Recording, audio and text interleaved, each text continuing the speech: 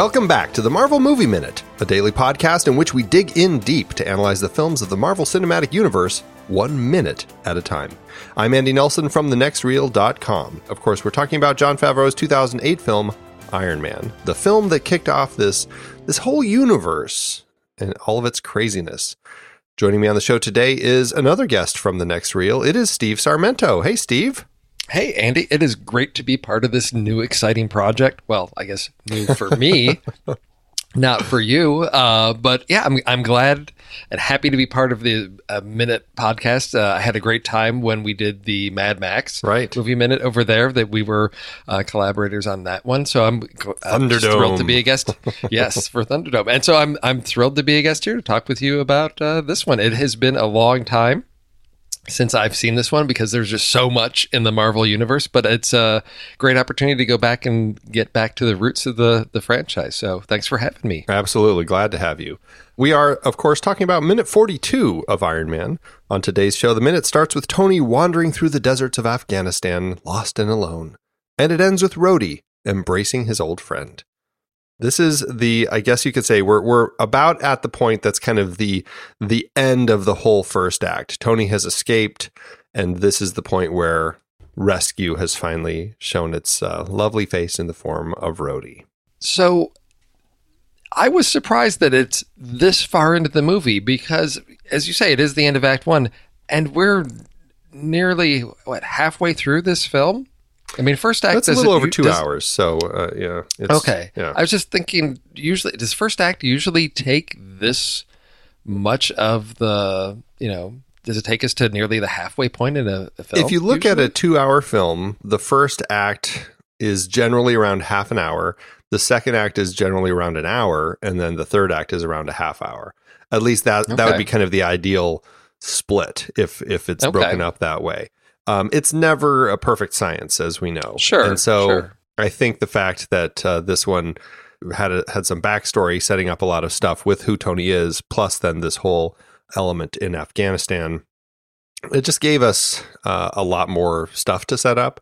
So, 42 minutes is a little long for it, but I think it ends up being okay. No, the movie feels well paced. To me, just looking at it as far as what minute I'm in, I thought, wow, I didn't think it took us that far in. I thought maybe we got through it. But as you said, there is a lot to get through, a lot to set up because we're starting the Iron Man franchise. We see that we're, laying the foundation for a much larger universe. Yeah, I usually think of pacing and we get through these things more. But as length of film has increased, I think the average now is we're getting well over 2 hours, and audiences are comfortable with that, and it gives us that time to really get into character and set things up. So yeah, right, absolutely. This moment starts with Tony wandering through the desert. We talked about it in the last minute. It's kind of this moment that you see in movies where our hero is kind of lost and alone in a desert and just kind of stumbling around. And I said it's kind of like what you see in Vacation when Clark Griswold gets lost in the desert. It's the same sort of thing. They've got their shirt over their head and just stumbling through the sand. It feels very much that way, and it makes me laugh. And but it also makes me wonder, what was Tony? Did Tony think any farther past his actually just using his suit to escape from the cave and get away from the Ten Rings terrorists?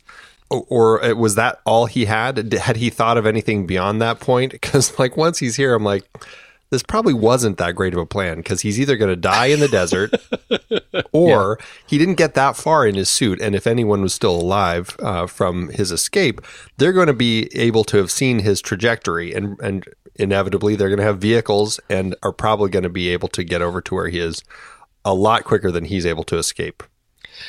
That's a really interesting question, because as I went back and rewatched everything leading up to this, his whole escape, I thought, well, is blasting off really plan B? Was plan A just go out and destroy everything, and then then he could maybe walk a little ways, and then maybe in a more planned attempt to like actually launch out. But what happens is he's been shot. The suit, we see the one leg, mechanism gives out. He's surrounded by flames. I don't know if that's what his plan was, or knowing Tony, did he really have a plan? And it seemed like it was oh no, I'm surrounded. I got to get out of here. I've got this, sort of fail safe to get me out of here. So I don't know what his plan really was, if it was to launch in that way or if that was his last resort. Because putting yourself in the middle of the desert is not necessarily the best escape plan. Or was Tony, did he have a, change of heart, as we see? And was it really more about destroying those weapons? And then if he can escape, great. But ultimately, his primary goal was perhaps to destroy the weapons, with his name on it, that have fallen into the hands of, the bad guys. And was that his primary function, knowing that, he's feeling lucky to be alive? If he one last effort to do something good, and if he can survive escaping, because to me, that's one of the most comic book moments of, okay, Tony, at I don't know what his altitude is, then plummeting in this iron suit into sand. I thought, there's no way. There's no way. But we even talked about that. It's nuking the fridge. It's sort of like nuking the fridge. We talked about that because they add the slide whistle in his fall, which makes it, it gives it that comic book reminder that, this is the world we're in. It's not really something that he'll die from. No. But so as he is wandering the desert, the thing that for me is the most notable about that is what the camera's doing, because we're in and out of focus, and it's handheld, it's not steady, and it's giving us that sense of heat exhaustion, the delirium, the delirium, everything. It puts us right there with Tony in the middle of the desert, because we've got to create that sense of isolation and disorientation. I think choices Favreau made there does get that very quickly accomplished, to get us there in the desert with Tony, and the sense that it's not that he's been walking for a couple of minutes and he's feeling okay. It's, you feel the weariness there, and I think that captures that really well. Yeah, right, exactly. Whether it's been days or a half hour, Yes. I think that it works. Although it does make me wonder, because there's a deleted scene that happened in a few episodes ago where it has Rhodey going back to continue searching. And so we know Rhodey is out there, at least from the deleted scenes. We know Rhodey's out there. He's still trying to find his friend and everything. It did make me wonder. It's like, I can't imagine that Rhodey and his buddies are just flying around hoping to find him. I feel like what had to happen is they probably caught this strange like heat signature or something that popped up on their monitors, and that was unexplained, which would have been, the flight of the suit.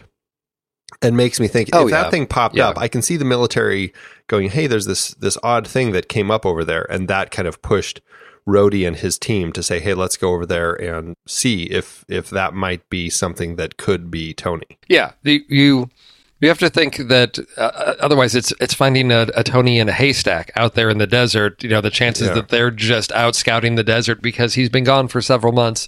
I can't imagine that there is a routine of just, okay, everybody, start our daily search for Tony Stark. Let's, scan this section of the desert. So I think you're right that clearly, and that may, again, going back to his plan, I mean, Tony is a bright guy, knowing if he gets himself up to a certain altitude, he's showing up on radar. That's going to draw attention, and that's going to get them in the vicinity of where he is. Now, of course, he goes pretty much straight up. There's a slight arc to that. He's also, not too far from where he was captured, I'm assuming. I mean, a significant distance. Well, he's still in the sand. It's not like he's made it to the mountains nearby, So Right, exactly. So he also risks them finding him, because they could easily, if there are any survivors, let's see, he went up there, he's over there, we can maybe get over there in a few hours. So there is a bit of a ticking clock as well. But what we do see is the rescue. And it's when we get into this analysis like this that I start thinking about these things. When you're in the theater, when you're watching this and you're caught up in the story, the fact that Tony crests that desert ridge and is standing there, and then all of a sudden these helicopters come over, and I think those helicopters are really loud. Yeah, those helicopters are really low to the ground. He would have heard them much, much sooner. It shouldn't have been a surprise to him of like, hey, because they're coming up from behind him. So if those helicopters are coming in right behind you, he would have heard them, I think, before he got there. And I wonder, like, he would have turned around and been like, oh, okay, guys, yeah, I see you. But again, it's that creating the sense of tension for the audience that if we can't see it, we can't hear it, it doesn't exist. And as they come over... Yeah, that's a whole film trope, right? Where yes. And where it's off screen. This is not, they clearly would see that. This is not the first time something like this has happened. It's happened in Indiana Jones films. It's happened all through film history. If it's not in the frame, then it's not in their world. And it's not until it pops into their frame. I mean, it's a fantastic trope for horror movies. Oh, yeah. And anytime you want to do some sort of a surprise... And I mean, you have that sound design, which is kind of nice, and you feel like something is building. There's like this sound of this tension, this kind of building that, of course, builds into the sound of the helicopters flying right over the dune. But so it works really nicely, and it also does play in, I guess, to this kind of this delusion that Tony is potentially in as he's wandering. Where I mean, if he is dehydrated and he's kind of in and out of focus of reality and stumbling through the desert. You could see him kind of at this place where he doesn't hear these helicopters, and it just kind of all of a sudden, until he visually sees them, is like, oh, So I mean, who knows? It sort of snaps him back into sort of like clear-mindedness. Because we've got that. It's a real sharp boom. The helicopters are there. Yeah. It's a shift in tone. We've definitely we're at the rescue point at that, and there's a shift in his frame of mind. There's some relief. He's not facing imminent death. So it does work again. But yeah, it is definitely a trope that a good director will take advantage of and use. And I think this is a great use of it to get to the rescue of Tony. And he is so relieved to see his buddy Rhodey there showing up. And I have to think, to me, it really shows the commitment of several months of a search, seeing that signature and knowing that there's not any certainty that they would have that that's Tony. It's something to investigate, but it's in the area possibly where Tony is. So Rhodey's going to be there just on the off chance that it's either finding Tony or something related to Tony. It shows that commitment to his friend, which is. Yeah. And I think that likely, again, because it's that strange signature coming from that mini arc reactor in his chest, that's kind of propelling the Mark I. It is probably a signature that they're not expecting. And because of that probably clues Rhodey in, hey, this is something we should check out, because if anyone's going to create a signature that none of us have seen before, it's going to be Tony. So that's the interesting piece about the arc reactor in his chest, right? Mm-hmm. Because I know the primary function of that is to stop the shards of metal from getting into his heart. So there's the magnet to prevent that. Yeah, right. But then it's also there to power the suit, right? Sort of, because he's got. No, it is. He says so. He says, okay. Because when he's talking to Yinsen earlier about how much energy it generates, Yinsen's like, that could power your heart for 50 lifetimes, and he says, or something really big for 15 minutes. Right, exactly. And so that's something that, because I know how it's, we've got a magnet keeping things. The intricacies of getting that reactor and the wiring to power the suit and all that, which is, it's sort of like a steampunk suit. So it's like, how do you take, to me, it's like, let's hook up your dial-up modem to a Wi-Fi router. I'm thinking about, the conversion of power to, because this is all like what we see on this. He's got flamethrowers. We see the, sort of like chain and gear mechanisms in the leg. We do see that there's something on the back. There's a little spinning wheel and all those things. So yeah, how he converts that energy into the thrusters and all that, again, that's Tony Stark's genius. That's what he does. But to me, it's, as I've always sort of thought with the later suits, it makes sense. With this suit, I was always like, how does that device converting to that type of energy and power? But again, well, and the real question is, I mean, did he? I mean, he obviously has a hole cut in his shirt. We see him wandering through the desert in his tank top with the arc reactor like perfectly framed in the shirt. So he obviously has designed it so his shirt has a hole and snaps right over it.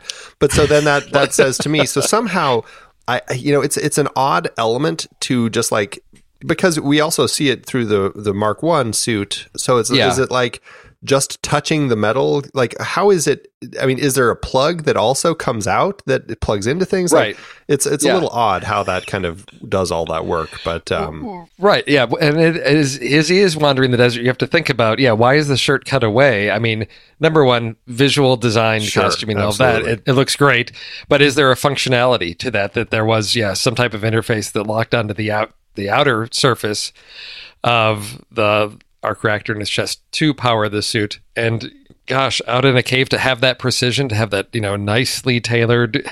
It's not just sort of like hacked a hole in there. It's like, oh, it just fits right through there very nicely. right.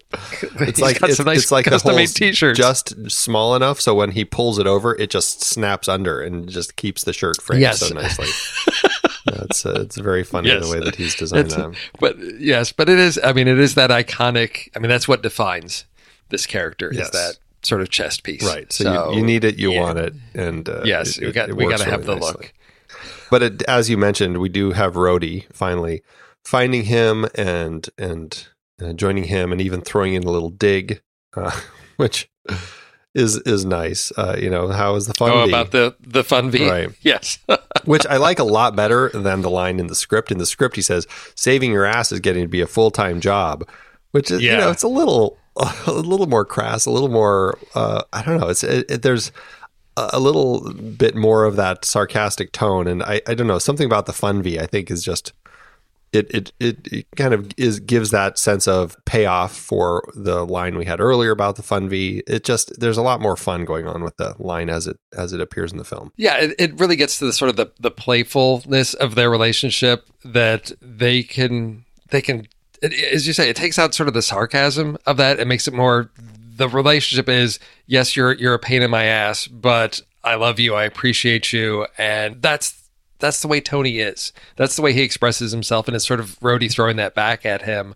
Yeah, works so much better than the scripted line there. When they get there, though, I'm wondering about, they land the choppers, and they've got a lot of guys there in terms of, I didn't see, now again, it's a quick shot, but I would think, if you think this is Tony, you would have some medical guys there right away to take it. And I didn't see, I saw guys with guns. I didn't see where's the medic there to take care of Tony? Because if he's been captive for 2 months, you would think he's not in good shape. Yeah, and right. That was the one thing that I was looking. And again, you have a certain amount of time on screen to get a certain amount of information.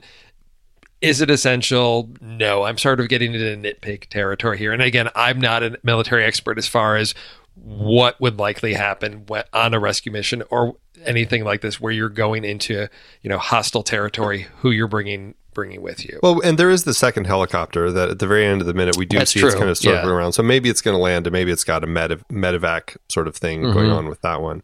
I did think it was odd, though, that one of the military guys, when he comes running up, he's standing there and he's holding his gun, like pointed at Tony. And I'm like, why is he there doing that? I mean, the other one that's kind of just past him, it looks like he's on one knee and he's kind of pointing his gun away, like he's keeping the area, like, protecting the perimeter. Why is this guy not doing that? Why is he standing there with his gun pointed at Tony? I just don't get that. That's a strange little element that throws me. Something that I've done a few times with some of our guests as we go through cast members is I play the IMDb game with them. Okay. You're familiar with this, right?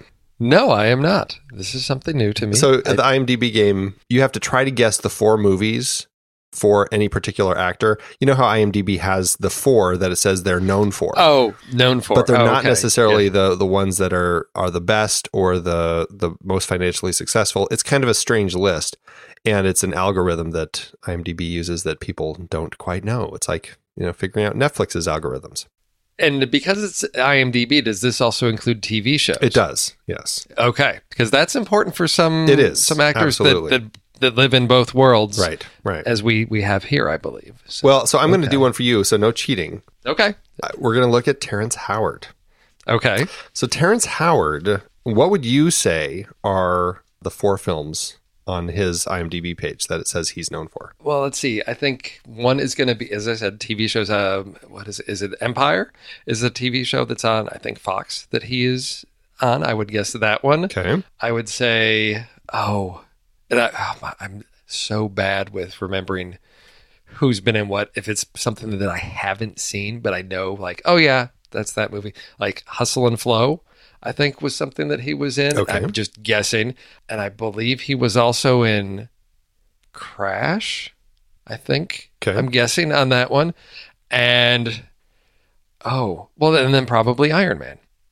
Well, you're 3 for 4, so pretty good. Okay. Pretty good. I got a passing grade. Yeah. Okay. The first film on his list is Hustle and Flow. So that's what really he kind of broke out as somebody to keep your eyes on, because he did an incredible performance there and got an Oscar nomination out of it too. So the next one is Crash. So good job guessing that one. He was in that the year before Hustle and Flow. And then the third one is the film Four Brothers. Oh, I don't even know that. It's a film with Mark Wahlberg, and it's a John Singleton film. I'm trying to remember who else was in it. Tyrese Gibson, Andre Benjamin. And they're like four brothers who are like adopted brothers, and their adopted mother gets killed in a robbery, and the four of them go looking for the killers. Oh. So. Nope. Doesn't ring a bell. What year was that? 2005. Same year as Hustle and Flow. Oh, okay. All right. And then Iron Man. You're right with that one. It's interesting because I would have said Empire as well, since that's the TV show that he's, quite a part of. But no, in fact, it was Four Brothers as the fourth one. And again, this is that strange IMDb, why this, not that sort of thing. There it is. All right. Yeah. Terrence Howard. So this is, of course, the Olancha Sand Dunes. We talked about that in the last episode. This is a great location in California that works really nicely when you're trying to get these sorts of shots. I can only imagine how awful it is, though, when the wind is blowing and when these helicopters are flying around. I feel like you're probably just getting sand everywhere. Oh, yeah. And then I have to think the nightmare of shooting out in the desert, of getting crew and equipment out there, and that sort of limits your angles for shooting, because when you set up, you're disturbing the sand, unless you've got, special equipment to, remove tracks, footprints, and all of that. But again, you can always shoot around things. But I think sand's getting in everything. Yeah. This is not a location that I would want to be shooting at for a significant period of time, because it seems just completely unforgiving environment. And you've got the wind, the heat, and just sand everywhere. But again, I love how, finding a location like this where you can create the sense that you are absolutely in the middle of nowhere, that these places exist where you can, shoot and there's nobody for, hundreds of miles around. Yeah, right. They create that illusion. Yes. No, it works nicely. And, proximity wise, it's really close to the area they already were, kind of that Lone Pine area where they're shooting a lot of this Afghanistan stuff. It ended up working nicely to kind of fit in with all of that. So to that end, they were able to accomplish quite a bit of their production just by going to this particular area. So this is, as you said, this is sort of are we ending Act 1 here, you say? Pretty much, yeah. Finish up this minute with the rescue. We've gone through Tony, and we've now got possibly, a transformed Tony, having gone through, an extreme situation and now being rescued. And as this minute ends, and this is always one of my issues with doing the minute of how things line up in a scene, but this one ends like right there at the end of the rescue. It's sort of like pretty at this much point. Yeah, this ends, and he's now. I think we have like a couple, like a second or two of this shot at the beginning of the next minute, but otherwise, it actually works pretty nicely, ending minute 42 here. So yeah, cool. Well, I don't have any other notes for this one. Any last thoughts? No, this was this is one of those unique moments where there's not a lot of visual information to dig into. Story wise, it's our transition point, but that's about all I've got to say for this one. Well, Steve, thank you so much for joining me on the show today. Oh, no, like I said, this is a thrill to be doing something a little bit different than I normally do over at the Next Reel. It's nice to have a hand in helping out in a variety of different areas, and thank you for having me on. Do you have a place online where you want people to, or where people can chat with you if you want them to? Oh, sure. Yeah. I'm on Twitter at Mr. MR _ Steve 23. So you can find me there. And that's where I try to, have my movie Twitter presence out there. So anybody that wants to follow me, I'm sharing links and articles and following interesting film feeds out there. So that's where people can find me online. Well, everybody, that is it for today's show. Thank you so much for tuning in. Remember, make sure to subscribe to the show for free at marvelmovieminute.com. Join us over in our Discord chat room and follow us on Facebook, Twitter, and Instagram at The Next Reel. And if you like what we do and you want to support us and get some cool stuff, become a patron over at patreon.com/thenextreel. Until next time, true believers.